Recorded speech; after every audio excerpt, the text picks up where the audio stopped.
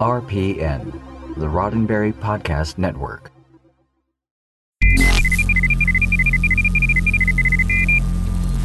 This episode of Priority One is brought to you by our Patreon supporter, Jim DeVico. We thank him and all our other patrons for their monthly support.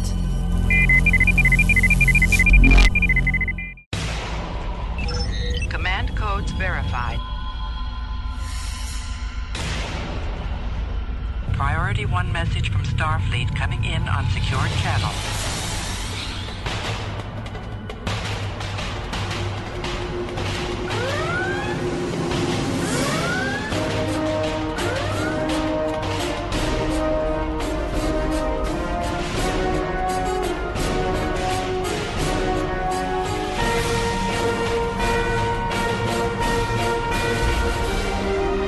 Welcome to Priority One. And now your hosts. Hello, Captains. You're listening to episode 360 of Priority One, a Roddenberry Star Trek podcast, and your weekly report on all things from the Star Trek multiverse. Recorded live on Tuesday, March 27th, 2018, and available for download or streaming on Friday, March 30th at PriorityOnePodcast.com.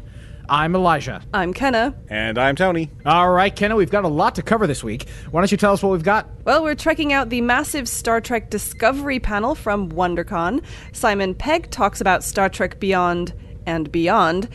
And that CBS Viacom merger heats up again. In gaming news, we're catching up on the latest of what the gaming world has to offer. And later, we're joined by Star Trek Online lead designer Al Captain Gecko Rivera to talk about Expansion 4, Victory is Life. And of course, as always, before we wrap up the show, we'll open hailing frequencies for your incoming messages. And Captains, those hailing frequencies are always open, and you know we love to hear from you between episodes, so please reach out. We're on Facebook at facebook.com/Priority One Podcast and Twitter at Priority One Pod. And if you're old-fashioned, you can even send an email via incoming@PriorityOnePodcast.com. Captains, this is the part of the show where we take a moment to thank all of our patrons who graciously support us each and every month over at patreon.com/Priority One. Now, for those of you that may not be aware, we have a whole different show over at patreon.com. At our $10 level, we record on screen. And whilst Star Trek Discovery is off air, we're talking about the Orville. So if you're interested in our opinions and reviews of the Orville, head on over to patreon.com and find out how you can support. Of course, there are other ways that you can contribute to Priority One Podcast. For instance, share the show. Find us on social media, on Twitter, Facebook. And when we post the announcement of the show on Fridays, hit that share button, hit that like button, and tell your friends that they can get their weekly roundup of Star Trek news right here on Priority One. Now, before we move on, we have to give a big shout out to a new patron that came on this month, Tony D'Amato. Thank you for your ongoing support. Now, Patreon and sharing this show isn't the only way that you can help support Priority One, and we've got a major announcement. Not only are we still looking for assistance with audio editing, but we're also looking for another voice to join the cast of Priority One. If you're an avid gamer that dabbles in all things Star Trek, you might be just the person we're looking for. We're holding auditions now, so if you're interested, we've got a handy form on our website, or just email us at incoming@PriorityOnePodcast.com. Now let's check out the latest news from the Star Trek multiverse. Jim, what in places? I don't know. Then let's trek it out. Last week, we sort of reported on a possible could-be #Star Trekentino script that may or may not be rated R, according to Star Trek Beyond scribe and star Simon Pegg. This week, Pegg sat down with GeekExchange.com and let slip that the potentially plausible possibility of a Tarantino script isn't the only prospective treatment of a could-be Star Trek 4. Pegg tells Geek Exchange, quote, "There's a script that's been written, and there's also the story of Quentin Tarantino coming in and chatting with JJ about an idea that he's had for a long time. That idea is going into the writer's room to be looked at." End quote. While most of the quote is, again, just speculation, Simon Pegg does indicate there is a script already written. Could this be a treatment by the Star Trek Beyond writing duo Simon Pegg and Doug Young? Back in 2016, they tweeted a cryptic photo of the pair at their laptops, so maybe. Speaking of Star Trek Beyond, Mr. Pegg also speculated about the reasons for the film's poor box office showing. He said, quote, "I think it was poorly marketed, to be honest. If you look at a film like Suicide Squad that was around for such a long time before it finally came out, and people were so aware of it, whereas with Star Trek Beyond, it was left too late before they started their marketing push," end quote. He continues, quote, "They also made the film look like a boneheaded action film, and they were scared, I think, of mentioning the 50th anniversary. It was fumbled as a thing, they didn't know what to do with it, and it's a real shame. But I came away from it really, really happy and very proud of it," end quote. It was the first trailer, the motorcycle chase. It doomed Well, it. it was all the trailers. I think what's funny is that, okay, we're going back a couple years here, but I think he summed up what a lot of us Star Trek fans had criticized the marketing for at the time, which was they're trying to push Star Trek as an action film, which is okay, fine, but Star Trek is not generally considered to be an action franchise. I mean, I think that the JJ verse, Kelvin Universe timeline films have made it more action-y, and Star Trek Discovery has as well, but it is not at its core an action franchise. I think that the entire JJ verse film series has been mishandled in terms of its marketing. I mean, from beginning to end. Personally, I thought Beyond felt the most Trek. I agree. And yet, they spoiled trailers. They spoiled the plot twist. Yeah, I remember that. Through these trailers. I mean, the right hand doesn't know what the left hand is doing. And that's, I think, what ruined the film in terms of its success. Because for me personally, Beyond felt the most Trek. Which makes this a little more interesting, because if Pegg and Young have already written something and along comes Tarantino, I will guarantee you that they're going to screw up a Pegg-Young Star Trek marketing just as bad as they did Beyond. But if you have a Tarantino film, everybody knows how to market one of those. I mean, Tarantino, it's a Tarantino film. So, I mean, it's like you may take a bigger risk on not being able to tell a story that's quite as Trek as maybe Simon Pegg would have put together, but at least you're not going to foul up the salesmanship part of it. That one has a much clearer path. I don't know. Here's the thing for me about Simon Pegg, and I don't know as much about Doug Young, but I know about Simon Pegg because I've been watching his films for years. Not only is he a talented actor and he's a very gifted screenwriter, he's a dude that gets the job done. He turns in a solid script. He knows how to, it's that whole talent versus skill thing. He's very talented. He's also extremely skilled. And if you want somebody to deliver a solid script on time, you're going to give it to Simon Pegg. He'll deliver it. But anyway, at the end of the day, it sounds like there's less certainty about this Tarantino script, and also that there's potential other things that are already being bandied around. So this is the same discussion we had last week. Should we even be speculating on it? Speaking of not knowing what to do with a major franchise, hey, CBS and Viacom are in merger talks again. And if you've been listening to Priority One, you already know that. Over the last few weeks, we've reported talks have been increasing in intensity over the last month. And again, the intensity intensifies. So from Variety, quote, "Board members from CBS Corp and Viacom are expected to meet as soon as next week to begin discussions on the valuations of both companies for a possible merger. Executives of both media companies have been hip-deep in crunching numbers and preparing financial data to guide the discussions between the members of the special committees assembled to consider options for a CBS-Viacom reunion. The deal is expected to be structured as an all-stock transaction, with CBS as the acquiring entity and CBS Corp CEO Leslie Moonves leading the combined entity. The valuation of Viacom is seen as the biggest hurdle that the sides will have to navigate." End quote. For a more in-depth breakdown of the dollars and cents involved, trek out these show notes. Personally, given the choice of the two, I would rather it be under CBS. As much as it pains me to admit it, they got Star Trek Discovery made, Star Trek back on television after 10 years, and it was a success. I would trust them more than Paramount. Now, speaking of Star Trek Discovery, the weekend of March 23rd brought with it WonderCon in Anaheim, California. WonderCon, Comic-Con's sister show, highlights all of geek culture from comics to movies to TV and more. As would be expected, Star Trek Discovery had a presence at the international convention. What may not have been expected is the insight and potential spoilers the producers revealed in a panel titled The Making of Star Trek Discovery, moderated by L'Oreal actress Mary Chieffo. Producers and leads took to the stage to answer questions from Chieffo and later the audience. The panel included executive producer Gretchen J. Berg and Aaron Harberts, prop master Mario Moriera, costume designer Gersha Phillips, special effects makeup and head of Alchemy Studios Glenn Hetrick, special effects makeup and prosthetic department head James McKinnon, production designer Tamara Deverell, composer Jeff Russo, and visual effects supervisor Jason Zimmerman. Following the onstage portion, the panelists went backstage for small roundtable discussions with various websites. BleedingCool.com was gracious enough to share the videos on their website, which, of course, will be in our show notes.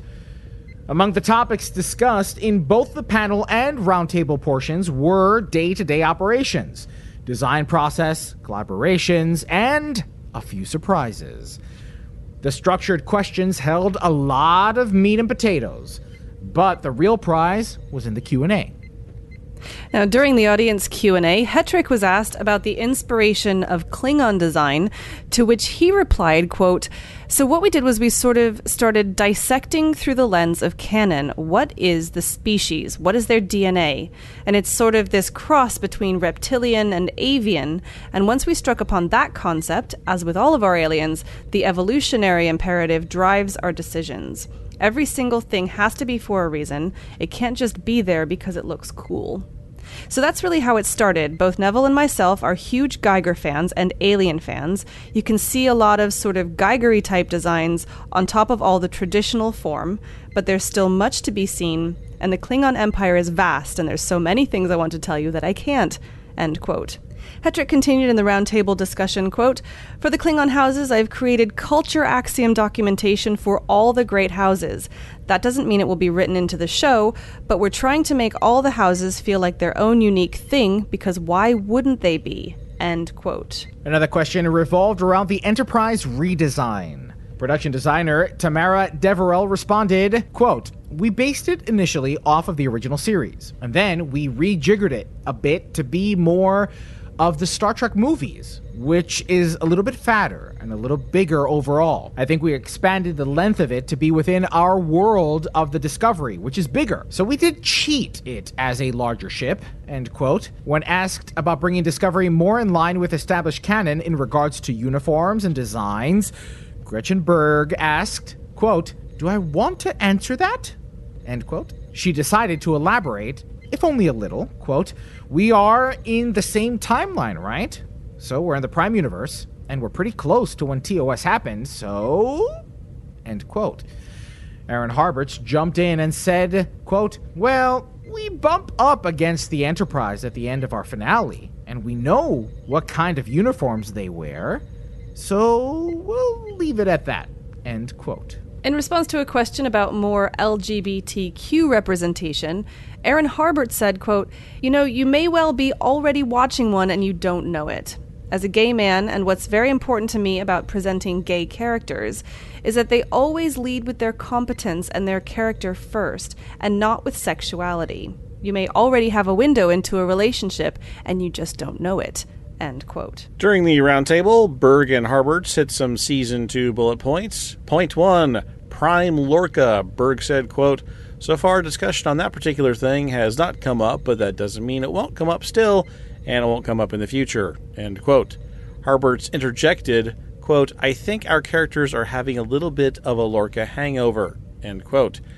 On to point 2, a more in-depth background examination into Burnham, specifically with regards to the Vulcan bombing. Point 3, more bridge crew development from Berg, quote, "On a show like this, and where teamwork is so important, they can't be sort of just human props. They're part of the DNA of how the ship works," end quote. Point 3.1, specifically, we're going to learn more about Commander Arium, the augmented astronaut. Berg says, quote, "She is a person we will learn a little bit more about this year," end quote. And finally, point 4, a mid-April start date for filming was also confirmed. The big reveal, though, was the 2.5-minute teaser for Season 2. If you haven't seen it, it features Mira Georgiou in what looks like a sketchy bar. She's met by a not-so-trill who turns out to be a human and a member of Section 31. The Black Badge, seen in Episode 3, is left for the Mirror Emperor, and we are meant to believe she will join them. There was a lot to cover in the 1-hour panel and the additional hour or so of after-panel interviews, and we can't cover it all, although it feels like we did. So be sure to check out the show notes for those links to watch them yourself. Can we just talk for a little bit about that extra scene, though? We have to. There's no way that we can continue on with Check It Out without talking about that teaser. So I didn't hate it. I agree. I disagree. I want the guy's cool, turny, on-y-offy tattoo things. That was cool. I have questions. I thought the spots went under the hair, and his stopped at the hairline. That took me out of it, which is such a... Well, George, you spotted Look it, at obviously. Me. You know I'm a Star Trek fan because... No, hold on a second. It's not like they stop at your uniform. Whoa. Yes? Whoa. We're completely forgetting about the first time the Trill are introduced in TNG, where they have spoon forehead. Everybody forgets about that Trill that Beverly Crusher falls in love with. They have ridges. Oh. The Trill have ridges in that episode. I did forget about that. I'm sorry. I forgot about that. So we can't get all up in arms about the spots stopping at the hairline when the Trill have experienced some form of de-spoon forehedification. Forget about being mad about the Geiger Klingons. We got to be mad about that. Yeah. We should be. You know what I'm really curious about is why they did release this scene. Me too. Okay, so Josh Truax, in the chat as we're recording this, he says that DSC clip wasn't so much of a deleted scene as the equivalent of a post-credit scene at the end of a movie, which I agree. It's a post-credit scene. Yes. Which is more like an epilogue. It's more of an ending than a beginning. So I think it's probably going to end up being a slowly churning background plot thing that's going to happen. Plus, it's fan service, isn't it? It's getting fans excited because we all thought it was going to be Section 31 because it's NCC 1031 and all that. And of course, it turned out to not be. So I think it's a bit of fun. It's to get people excited, and also I think it caps off Georgiou a little bit. Allows them to explore some new stories, but then there's potential to kind of bring that back as a rolling B-plot. Now, we have quite a ways before we see Season 2 of Star Trek Discovery. Yeah. At least we have an answer to what those black badges were, in fact. And it's the wrong answer, and it's stupid. I don't... I'm going to get into a whole other discussion. We have to, because it's Season 3. They walk by, hey, I've never seen those black badges before, and we don't see them ever again. Until we get this little scene here. And then we find out it's a Section 31 badge, which means that Section 31 has been on Discovery the entire time. Or they were only there... But, in plain sight. In plain sight. Knocked my glasses off. If you're a secret... In plain sight, they just stood there. But then they disappeared, because then they weren't there for the whole rest of the season. If you're a secret organization, you don't have a badge. If you're a secret agent, you don't wear a friggin' uniform with I'm a member of the secret organization. I got a badge and everything. Although you don't have a black badge, I do. Now, Tony, as a counter argument, I don't know if you ever saw, I think it's Once Upon a Time in the West, or one of the sequels. Johnny Depp plays an FBI agent in Mexico, and he walks around the whole time with a big FBI shirt, because everybody's like, you'd never believe that an actual FBI agent would walk around with an FBI shirt. Yeah, it's like the double reverse psychology thing. Okay, sure, Exactly. That's fine. Yeah, Except the convicts noticed it, right? I mean, it's not even. It's like the guys who are in jail forever. Like, I've never seen a black badge before. Look at there. Those are new and interesting. Look at that. No. Just no. If you don't need a membership card if you're in Section 31. You've got the secret subspace channel. You've got the secret knock on the door and the secret handshake. You don't need a badge. Well, I think that leads us to our first community question this week.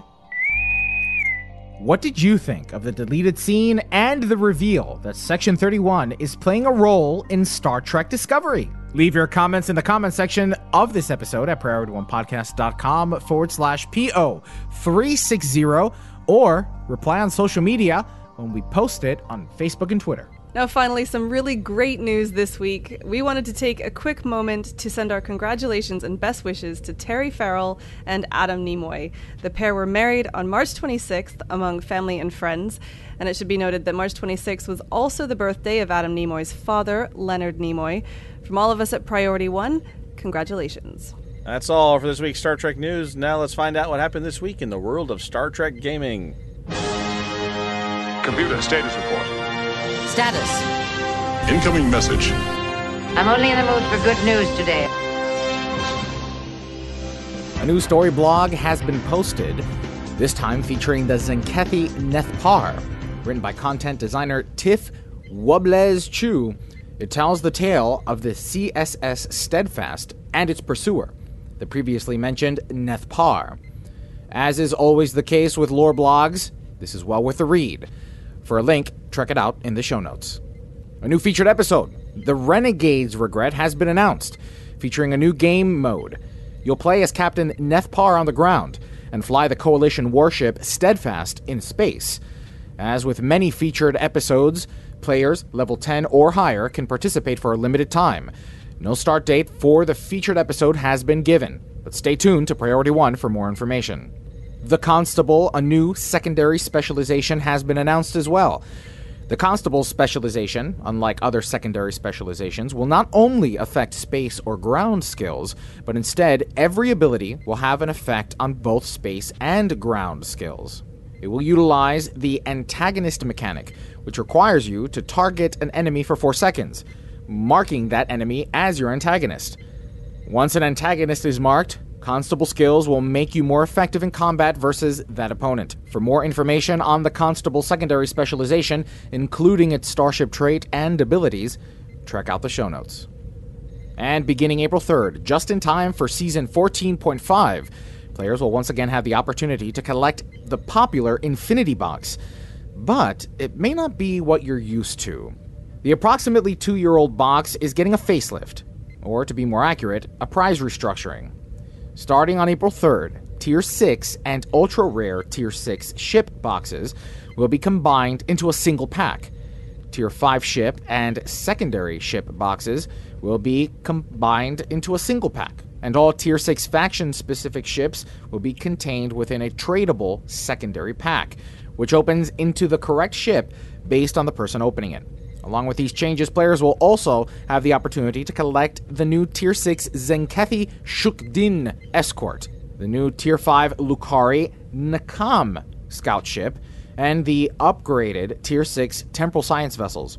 For more information on the restructuring, new and updated ships, and other goodies in the updated Locks box, head over to our show notes and check it out. And lastly, before we wrap up Star Trek Online and gaming news, here are some events that are happening as we speak. Between Thursday, March 29th and Monday, April 2nd, players can get a 50% bonus marks reward by teaming up and slamming the door shut on a possible Elachi invasion. And that's it for Star Trek Online news this week. Now, it's time to invite Star Trek Online's lead designer, Al, Captain Gecko Rivera, onto the bridge. Security clearance level 3 or above is required to access files. This is Captain Benjamin Sisko. Authorization Cisco Alpha 1 Alpha. Logs accessed. And Captains, we are pleased to welcome back to the show Star Trek Online's lead designer, Al, Captain Gecko Rivera, to talk about the latest expansion coming to Star Trek Online in June, titled Victory is Life. The blog post was, of course, scarce, as it was the initial announcement, so hopefully we can get into some detail about what we can look forward to with this coming expansion. Al, thank you so much for joining us. Hello, Priority One. Thanks for having me. So, let's just dive right in. Tuscan38 on Reddit was actually curious about the genesis of this expansion. For instance, why the Herc? That's a good question. Hi, Tuscan38. How are you? Anyone fans of Star Trek Online knows that love to tell stories that are loose threads or things that haven't been explored fully from the TV shows, like the Iconians, or like the Zenkethi, or like the bluegill parasites from Contagion, things that we see on the show. We want to learn a little bit of, I mean, you can go on and on, right? The shroomies from Enterprise, or the Solanae-based life forms from TNG. These are all things that are like, wow, what was that all about? And we've heard about the Hur'q multiple times. What we know from the Hur'q is that they, about 1,000 years ago, they attacked the Klingon Empire. They're the only civilization, only force that ever defeated the Klingons. We know that Kahless fought them, and they took the sword of Kahless, because we saw that in the episode Kahless in Deep Space Nine.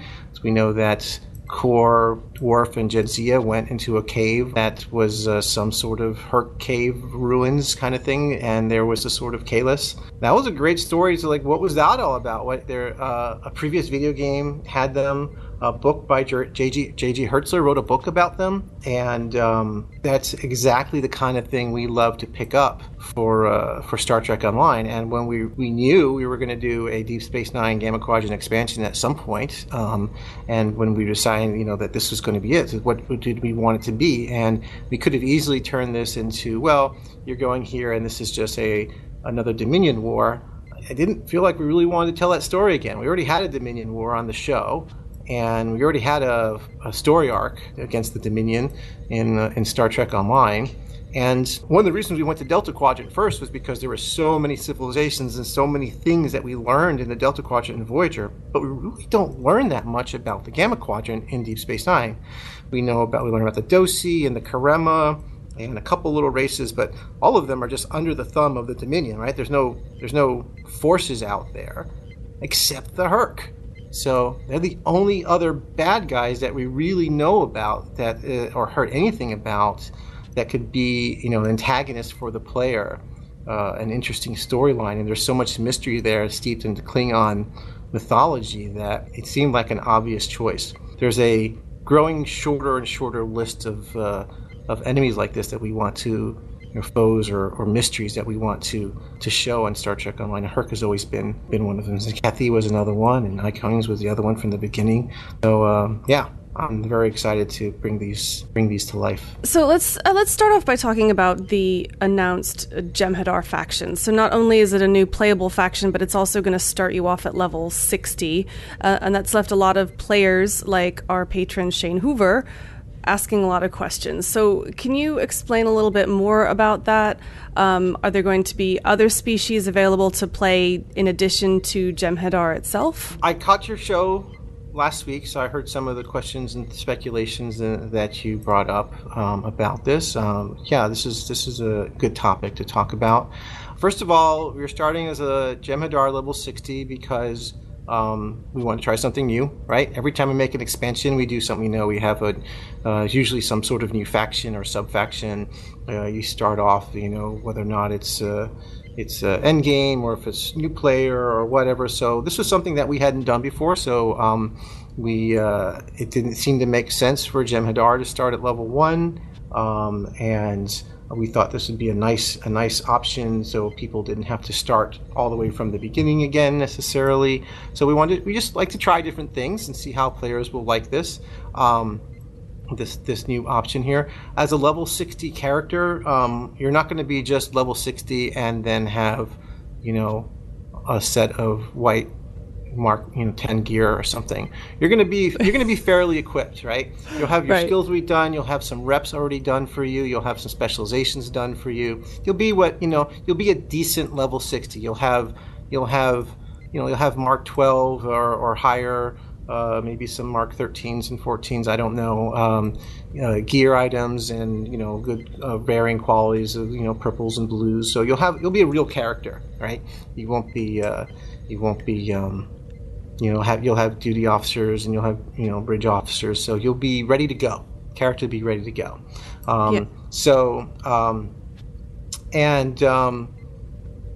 As far as other reasons why, and like will there be other species available? That's a really good question. We actually we thought about it, and we're really telling a Jem'Hadar story here. Now this is a story that everybody can play.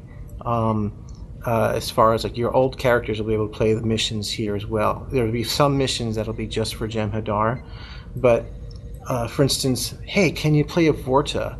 And it just never made sense, just the way the fiction works in Deep Space Nine. So it's like, can't you play a Vorta, reporting to a Jem'Hadar first, and being a soldier? And it's when you see the story, you're going to see why it makes sense that this is just a Jem'Hadar story, and that it wouldn't make sense to be playing a Karema or Dosi or something else on a Dominion ship. It doesn't make sense for the IP, for the fiction.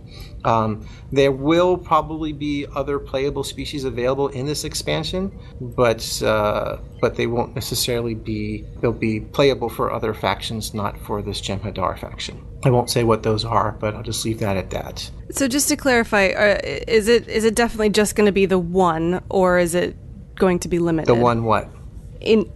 One playable species within the Jem'Hadar faction. There will be more than one type of Jem'Hadar. Oh, okay, gotcha. And how does... So I'm curious because you mentioned that you're going to start off at level 60 and you're going to have your gear and have your stuff. How does... I know you can't reveal that much about the story and how we arrived there, but how does that fit in with the rest of the player progression? Like, how do you reconcile zapping into this fully formed character's body midway through his story almost? Well, from a story standpoint, remember, as a Jem'Hadar, you're probably like 7 days old, right? Yeah. All right, fair enough. You're an engineer soldier that is ready to go. I think it's literally something like a week old. The Jem'Hadar boy that grew up on Deep Space Nine that Odo found as a baby, I think took a week to get to adulthood. So, so you're literally just maybe a few weeks old. Probably a little bit more in this case because, we always start you off as a captain in all our factions, so maybe you're a couple years old, because I think a 7-year-old was considered an elder in Jem'Hadar canon. So you're fairly young, and you're basically born with all the skills, right? You already have all the skills and all the things that you need to go. So we're going to be picking up the story pretty much right around, I won't say exactly when or exactly what happens, but right around what we just saw on the anniversary, right? The Dominion came in to save the day, okay, and Odo is there and says, we need to talk. Okay, what was that about? What led up to that, and where is that going to go? So we're just going to kind of pick it up right from there. And it's basically the Jem'Hadar's side of this story. Right, you've been playing the Federation and the Alpha Quadrants. The Alliance's side is fighting with the Zenkethi and learning about the Hurk and the Dranzuli attendants. And so, what's been going on for the Dominion that led up to this moment for them? And so, you're a soldier in that army, and you'll have interactions obviously with Odo. As far as like other storylines in Star Trek Online, the other missions, you're gonna start with just this arc that everyone will have access to. But once you complete that, as a Jem'Hadar player, you can go back and play all the old missions as well. So they'll technically play out of order, but you can just go ahead and go back and play them. But this is its own self-contained arc that's really telling that story. I have just one other, hopefully relatively simple question about the Jem'Hadar. So I'm not as familiar with Deep Space Nine and with the Jem'Hadar. You have a little time to catch up, can I? Both of you. I'm working on it. So my perception of the Jem'Hadar from before was that they were just sort of an engineered, sort of like a slave race. So how do you marry that back up with your personal choice captain being? Because I get the liberated Borg playable character, because there is liberated Borg, and I don't understand the Jem'Hadar. So could you give me just like just a quick background on the Jem'Hadar as a species, and then and where they're going with this expansion? Sure. Well, anybody who watches the shows knows that I don't give quick answers to anything. So, but I will do my best to to answer the question as short as possible. But if you're a fan of Deep Space Nine, and shame on some of you who are not, that the Jem'Hadar are more complex than what the founders would want everyone to believe. So yes, they are engineered soldiers that are genetically programmed to be obedient to the founders and to the Vorta. And the Vorta love rubbing their nose in that and their nose in it about that. But there have been many times where Jem'Hadar has killed their Vorta. They've even talked about it because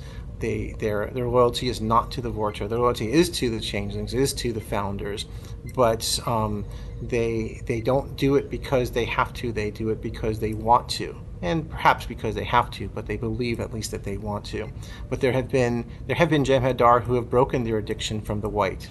There have been Jem'Hadar who have gone rogue multiple times on Deep Space Nine. There was one set of Jem'Hadar that went rogue, a group of them that found an Iconian gateway and killed their Vorta. And it was Sisko and the crew of the Defiant joined up with, it might have been Weyoun, and a legion of Jem'Hadar soldiers came and says, we got to stop these guys because if they get this Iconian gateway technology, it's hell to pay for everybody. And so it was Jem'Hadar versus Jem'Hadar, with the crew of the Defiant fighting alongside Jem'Hadar soldiers to stop these rogue Jem'Hadar. There was a Jem'Hadar soldier who broke his addiction from Ketchum White and brought his crew to this planet because he was marooned on the planet. And he thought maybe the planet made him lose his addiction, his necessity to Jem'Hadar White. So he brought his people there. They never did, but he was trying to cure them. So there is a definite individuality within Jem'Hadar, even though there is a genetic loyalty within there. Many of them have been able to stray from that programming. Not often, but they are not just drones.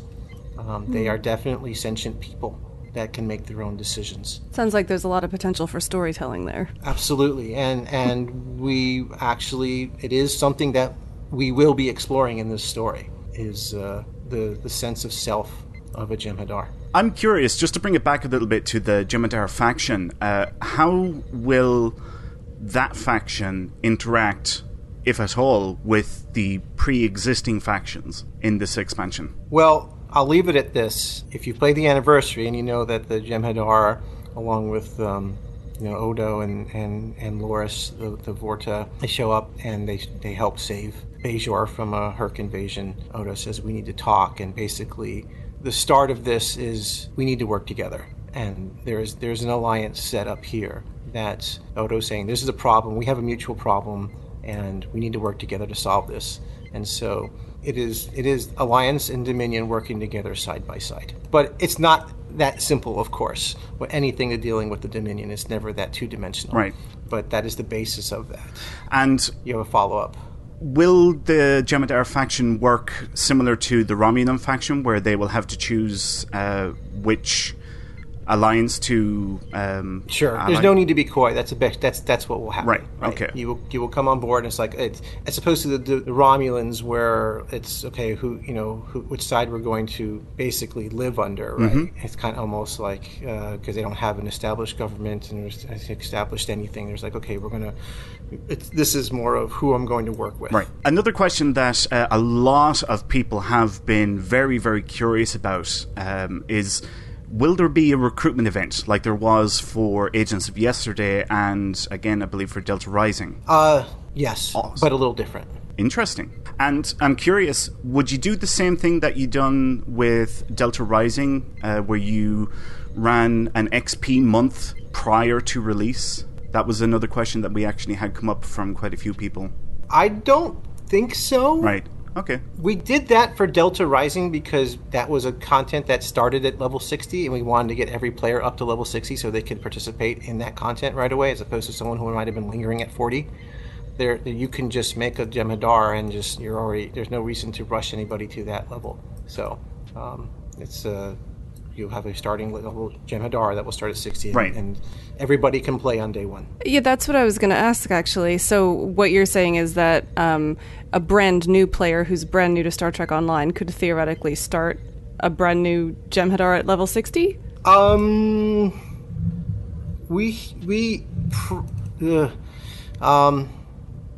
We have gone back and forth on that. Right. So I do not want to say one way or the other. But we have gone back and forth on whether or not you must have a high level character in order to unlock this, or if you can just come right in and start and play just level 60 if you're a brand new player. There are pros and cons to doing it both ways.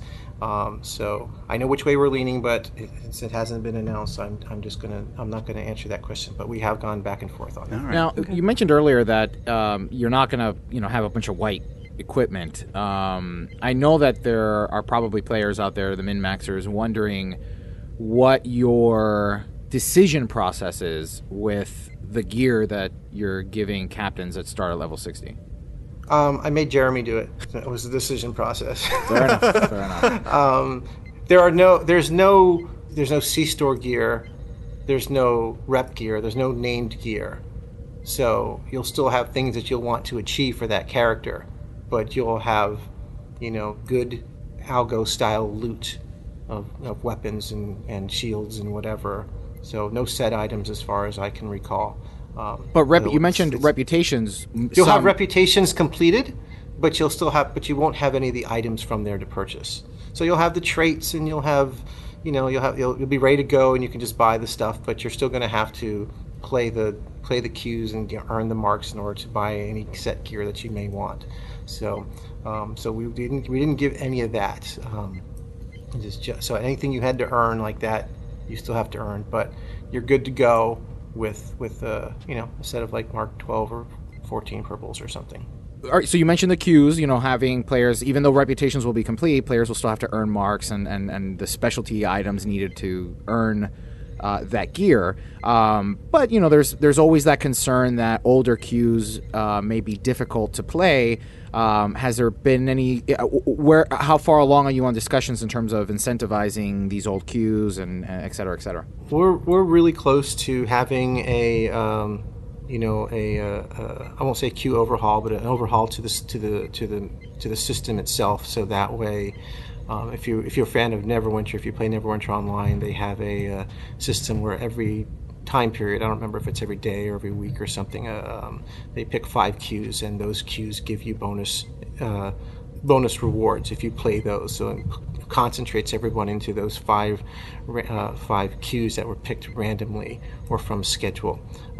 So we might go with a system like that. Other games have done join a random queue of the day, and if you decide to choose random, it just puts everybody into a random queue, and you can get bonus rewards by just doing the random queue. I think some form of one or both of those is something we're leaning towards. It's maybe not in the shakeout exactly the way that works, but the way those other games currently work. But the goal is, we got something like 130 queues in the game, and a lot of them are really great. And some people don't play some of them because either they've completed the reputation, or it's not necessarily a good return on investment compared to another queue that gives a really good return on investment, or it's just empty and people can't play it. So we want to make sure that every day, we're always rotating something for a Romulan reputation, something for an Omega reputation, something for a Tholian reputation. Something is always rotating through. So someone who needs to complete their Tholian reputation, there will be something there, every couple days for that rep that is giving incentives for everyone to come and play.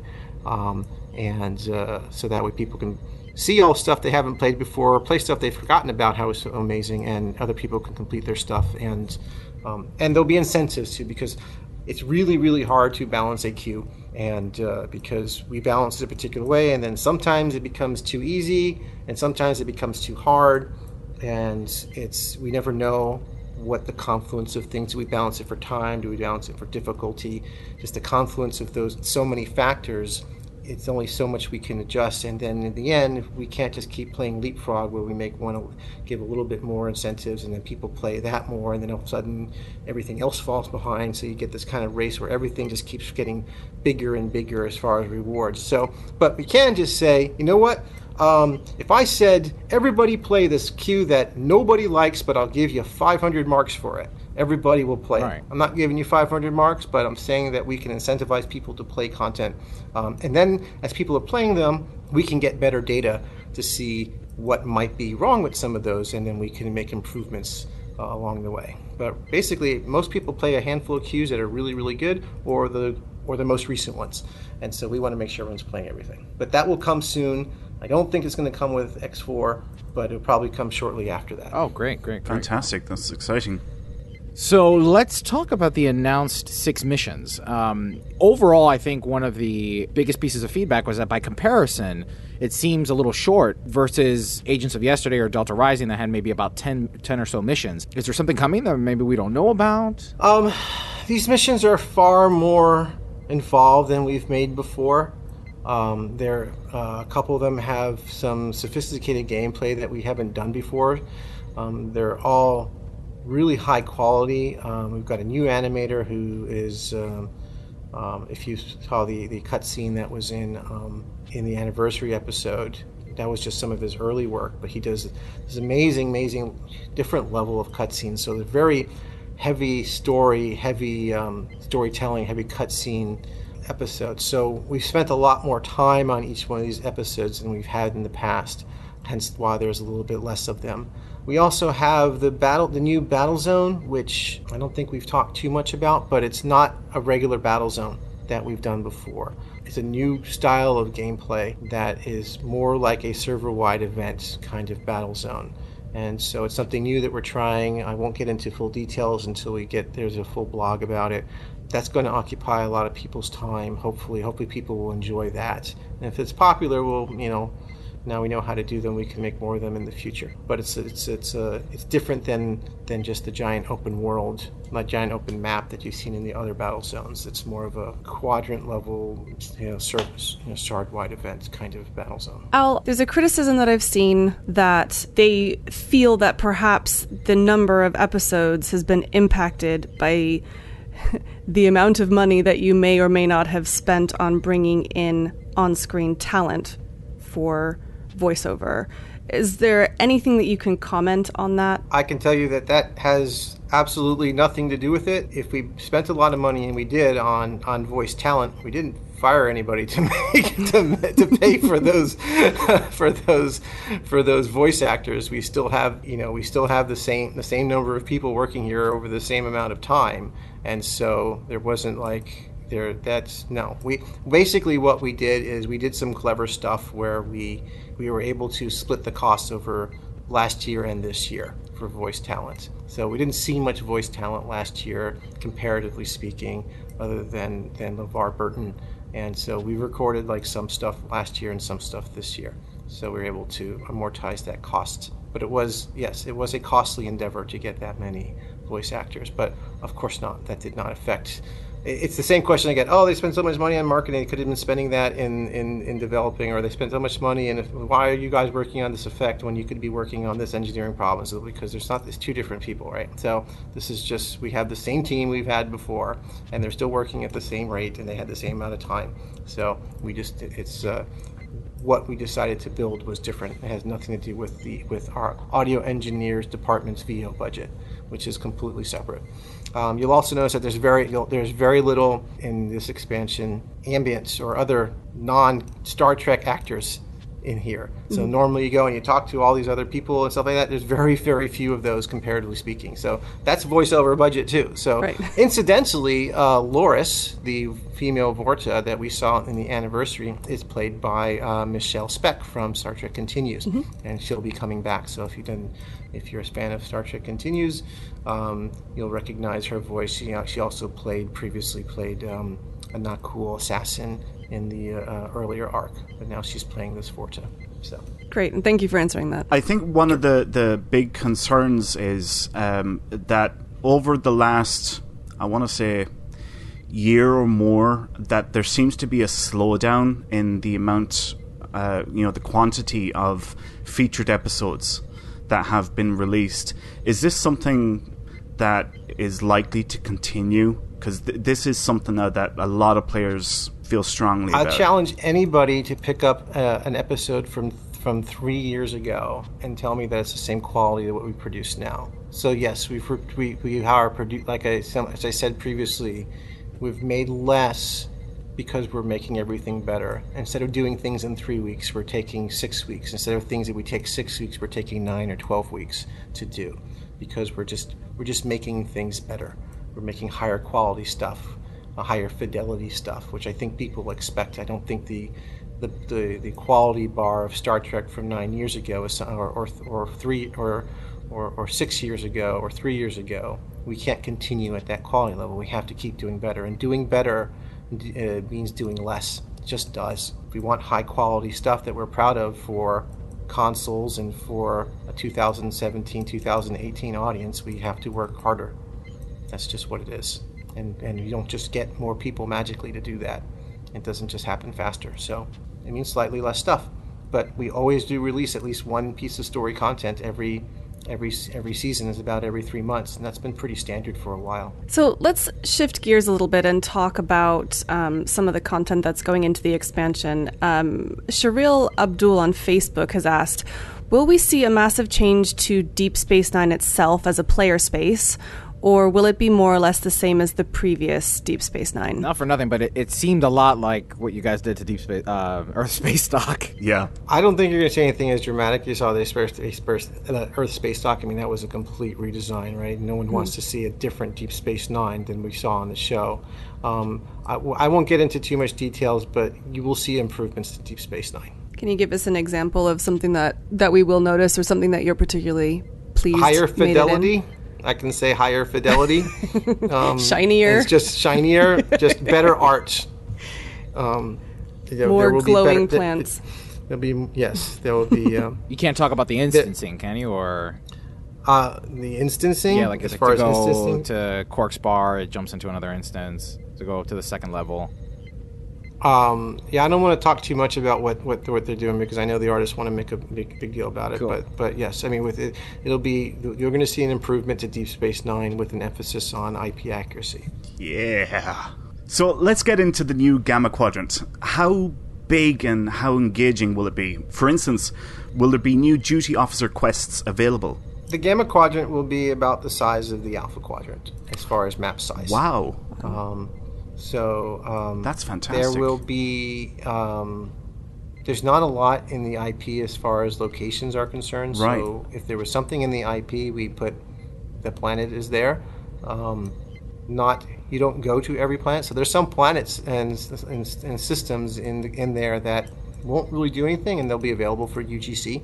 So if UGC wants to make something at this at any particular location that we didn't explore, or we may come back to later in the future, they'll exist. But we obviously leverage things that were already in the IP, some places that we made up or inferred, and put in there. It's not like a tiny sliver like, say, Delta. Yeah. The Delta Quadrant was. It's full. I think it's 6x5. Oh wow! I want to say that is really cool. 6x6, 7x6. I don't know, something like that. It's at least 6x5. It sounds like as well that you've set yourself up for future proofing. Basically, if you want to do any future content in the Gamma Quadrant, it sounds like you've got the place markers in there already, and like all you have to do is create the planet. Then after that, there's plenty of space. I mean, from the IP and from the books, you can see that most of the activity, most of what we know about the Gamma Quadrant is right around the I think it's the engine system, right around where the wormhole opens up. So we know a lot about that area. Everything else is pretty. Our knowledge is sparse. So some of the sectors we don't have much in them, but there's something in every sector. So every little square in that quadrant. So lots of room for UGC to write their Gamma Quadrant stories, and lots of place for not only us to add stories in the systems we added, but lots of room to add more systems if we want to add a new system somewhere else in there. Nice. I have a very important question regarding the awesome galactic star chart map wallpaper that I have on my computer. So this is the only reason that I'm upset about the Gamma Quadrant, because on the whole, the completionist me likes the fact that we have the 4 quadrants. But I'm going to need a new background for my computer, Al. You will need a new wallpaper, yeah. Is somebody on that? It's a whole new galactic map. Well, we have a whole new galactic map over here. So we actually Thomas was spending a lot of time with his UI artist trying to figure out what the best way to lay that all out is. So. And as I mentioned before, the Gamma Quadrant itself is also a little special because of some of the stuff I talked about as far as the battle zone. But yeah, you're going to need some new wallpaper. See what we can do. I actually have the Discovery wallpaper on my desktop right now. The map that you see, the war map you see from that's behind. Nice. Lorca. Yeah, with the Klingon. Yeah, so that's what I'm currently using. So let's talk a little bit about ships for Expansion 4. Now, we know already that the answer to whether or not a Tier 7 was being introduced, Ambassador Kell had answered that via the forums, that right now there's no plan on Tier 7 ships for X4. So Zobaraz asked, will the upcoming ship packs for Expansion 4 follow the example of Legacy of Romulus and give new ships only to the new faction? Or will it be more like Delta Rising, where there was a little bit for everyone? Closer to Delta Rising, there'll be something for everybody. Oh, cool. There'll be some things that'll be, this is a pack, the things in this pack that are, that are meant for a Jem'Hadar faction, and then there are things that can be used by everybody in there as well. Now, that raises an interesting question, because one of the things that we've talked about in the past is that you like to switch between recruitment events and endgame content, and acquisition versus retention is what. Yes, that's it. And so presumably we are now in the retention cycle of that. Would you say that's true? And what are you doing to balance out? Because obviously you want a little bit of acquisition as well in there. And how are you addressing the balance of those two things? Well, this comes to your earlier question about whether or not a new player to Star Trek Online can play a Jem'Hadar level 60 off the bat. And so if that answer is true, then you have acquisition for new players as well as retention for old players. And that's one of the advantages of doing it that way. If that is not the case, then this becomes more of a retention and reacquisition kind of gameplay than it would be for getting new players. And then what's becoming new players is just the idea that, hey, come play Star Trek Online because now we have Gamma Quadrant, and all these actors, and everything's new for you anyway. So if you're new to it, but we haven't really fallen on a decision on that one way or the other, and so as you can see, it's a very complex question on how to handle that.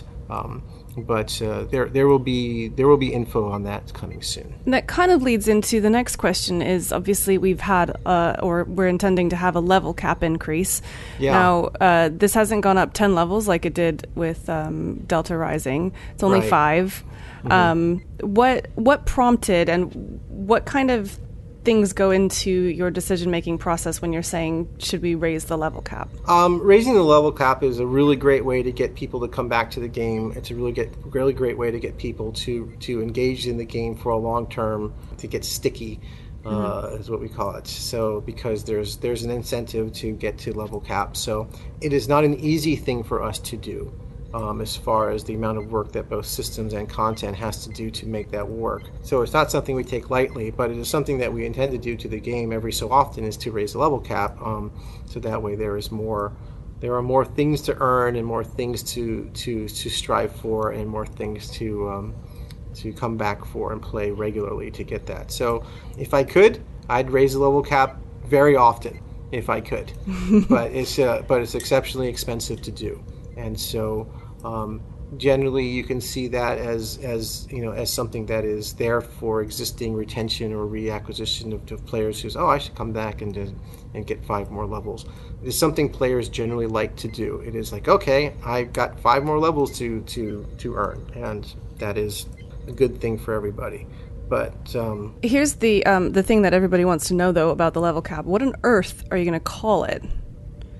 We're not going to, as far as, are you no longer... Yeah. Is it going to be Supreme Leader of... You're still Fleet Admiral, and I'll be honest with you, we'll probably just keep them like Fleet Admiral, Fleet Admiral 2, Fleet Admiral 5, Fleet Admiral 6, that sort of thing. I don't think we're going to be changing the name any higher than Fleet Admiral or Dahar Master. So it'll just be, 5-star Fleet Admiral, something like that. That could tread very quickly into ridiculous territory. Well, Al, again, thank you so very much for joining us this episode of Priority One to talk about Expansion 4. Is there anything that we didn't cover that you kind of want to give a shout-out to, or something that players should be aware of?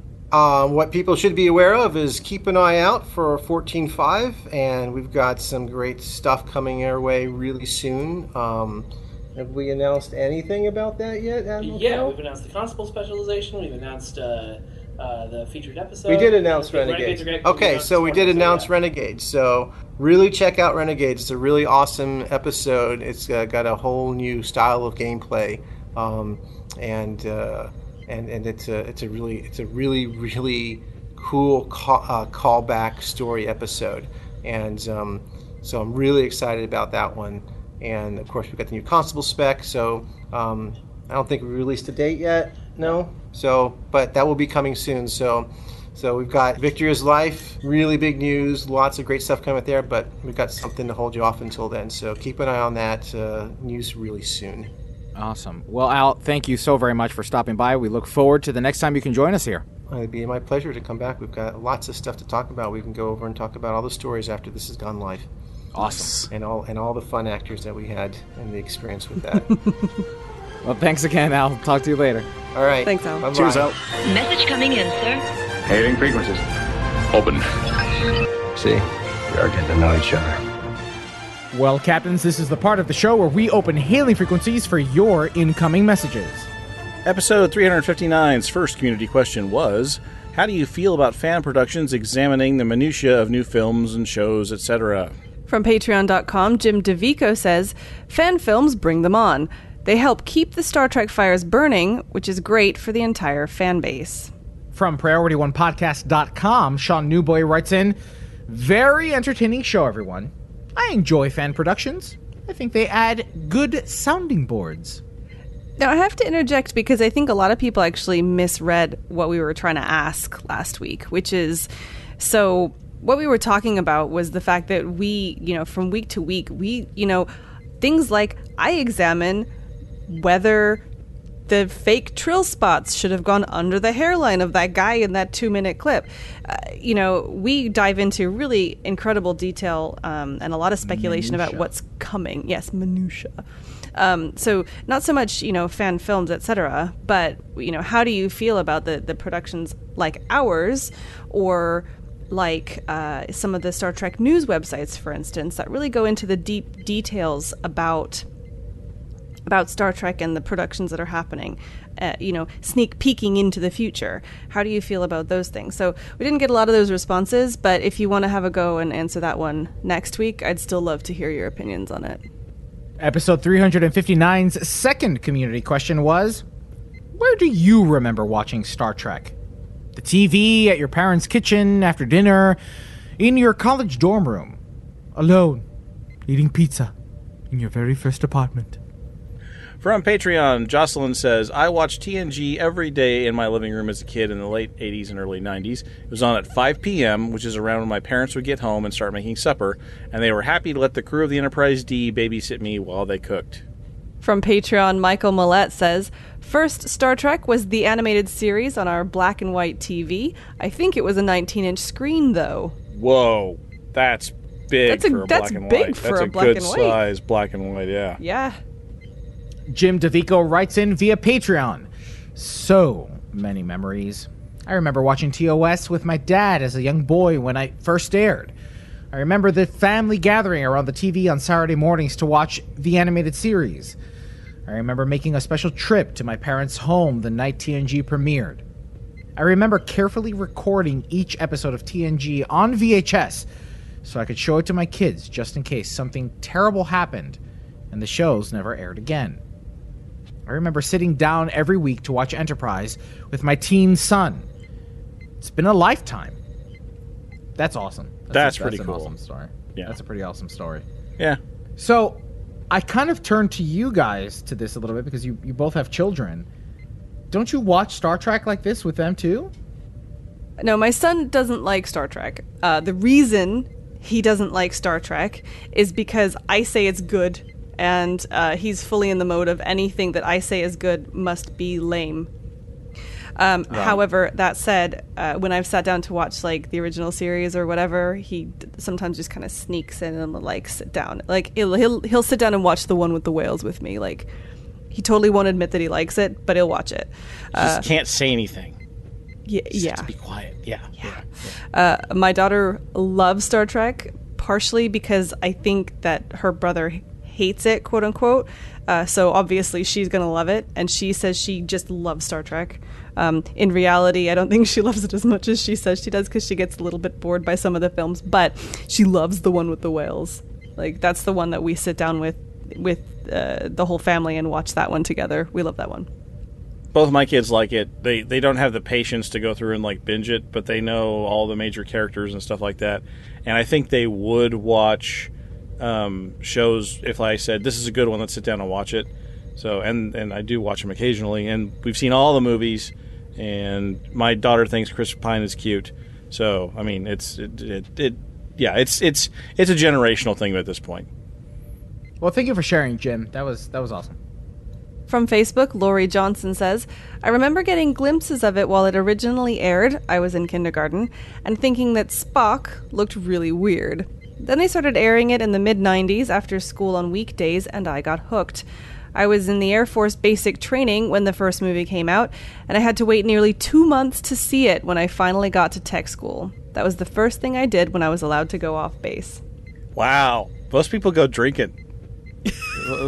That's dedication. Yeah. That's dedication. That's a Star Trek fan. Yeah. Yeah. From Twitter, Starkicker says, my initiation to Trek was watching TNG at my grandparents' place on Saturday mornings.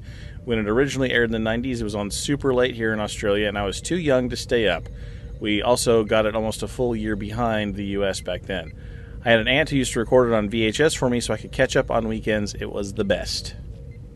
And finally, from Twitter, Chris Keene says, when I was about 6 or 7, I would be woken up by my dad and brought downstairs so that he didn't have to watch Star Trek on his own. We have always watched new Star Trek genres, series, episodes, and films together. So, did you guys answer this question yourselves? Oh, I no, but I can. I don't think we did, actually. I'm sure I've talked about it on the show before. The original series was on after school on the PBS station. It came out at like 5 o'clock, like around dinner time. And so those, so it was waiting for dinner to get on the table. And it was like the only thing, if I said, hang on, Mom, there's 10 minutes to go left on Star Trek, that worked. Like, she's like, okay, all right, we'll wait for dinner, we'll wait 10 more minutes, watch the end of the show and come up. And then The Next Generation came on. I was about 10, and so watched that all through middle school and high school. That was me. I didn't really start getting into TNG until quite late. It was in syndication, and it was on in the afternoons when I got home from school, and then also in the evenings. It was on twice a day. And I watched it twice a day. But it wasn't... for me, Star Trek at the time, and what really got me into it, was partially the actual show, which was great, and I was totally there.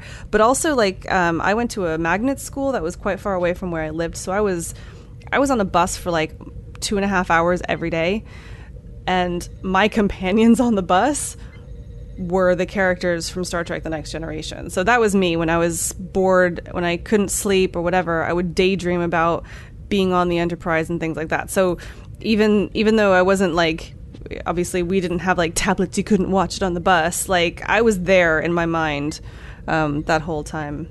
It's funny that you guys asked this question, because on Mission Log Live last week, I talked a little bit about my experience with TNG and how I kind of stumbled upon it in my preteen years, and I just embraced it throughout college. Go listen to that. Go listen to Mission Log Live. Well, that wraps up episode 360 of Priority One, a Roddenberry Star Trek podcast. For more great podcasts like Mission Log, Women at Warp, and The Trek Files, visit podcasts.roddenberry.com. But before we go, here's a reminder of our community questions for this week. What did you think of the deleted scene and the reveal that Section 31 is playing a role in Star Trek Discovery? And what are your thoughts about Expansion 4 for Star Trek Online? Captains, we love hearing from you. Leave us a comment on our website at PriorityOnePodcast.com, on our Facebook page at Facebook.com/PriorityOnePodcast, or tweet us via @PriorityOnePod. Don't miss a thing from the Star Trek multiverse. Catch our episodes every Friday by pointing your favorite podcast app to feeds.priorityonepodcast.com. You can even join in on the fun while we record our episodes live on Tuesday nights at around 11 p.m. Eastern on Facebook. Keep an eye on our social media channels for details. And if that wasn't enough, you can join us in Star Trek Online in the Priority One Armada. If you're interested, just head over to PriorityOneArmada.com and sign up today. And don't forget that every Saturday night, the Armada takes to our Twitch channel, where we review the latest Star Trek Online and Armada news, as well as highlighting some of the amazing members of the fleet. Each week, we'll team up with you, the viewers, and earn things like reputation marks and dilithium. With regular giveaways, there's something for all STO players, new and old. Follow us on twitch.tv/PriorityOne. This episode of Priority One Podcast is brought to you by our patrons through patreon.com. Find out more and add your support at patreon.com/PriorityOne. Even if you can't make a financial contribution, please help spread the word about the show and invite your fellow Trekkies. It's your support that keeps us going. Don't forget to tune in to Priority One Productions' Guard Frequency podcast at guardfrequency.com. Each episode, the Guard will take you inside the universe of your favorite space sims, including a tabletop adventure played out by your hosts. And our latest endeavor, Heroes Rise, brings you up to date with the world of Dungeons & Dragons.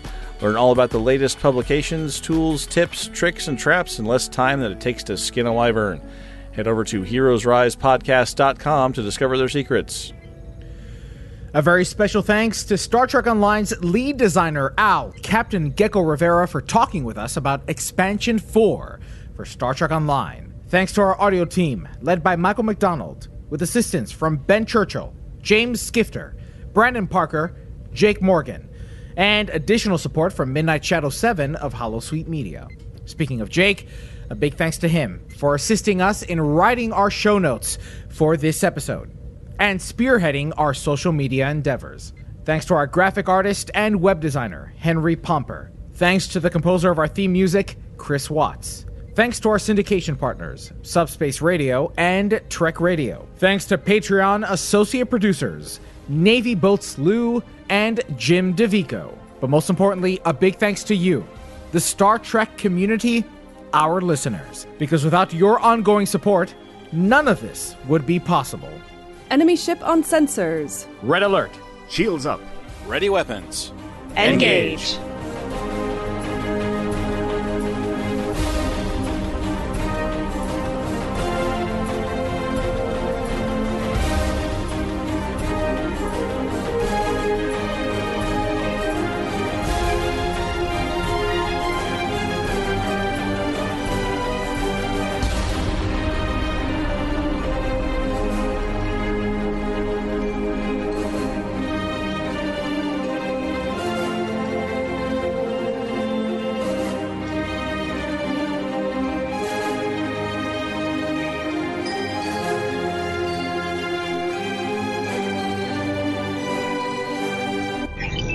Transfer complete.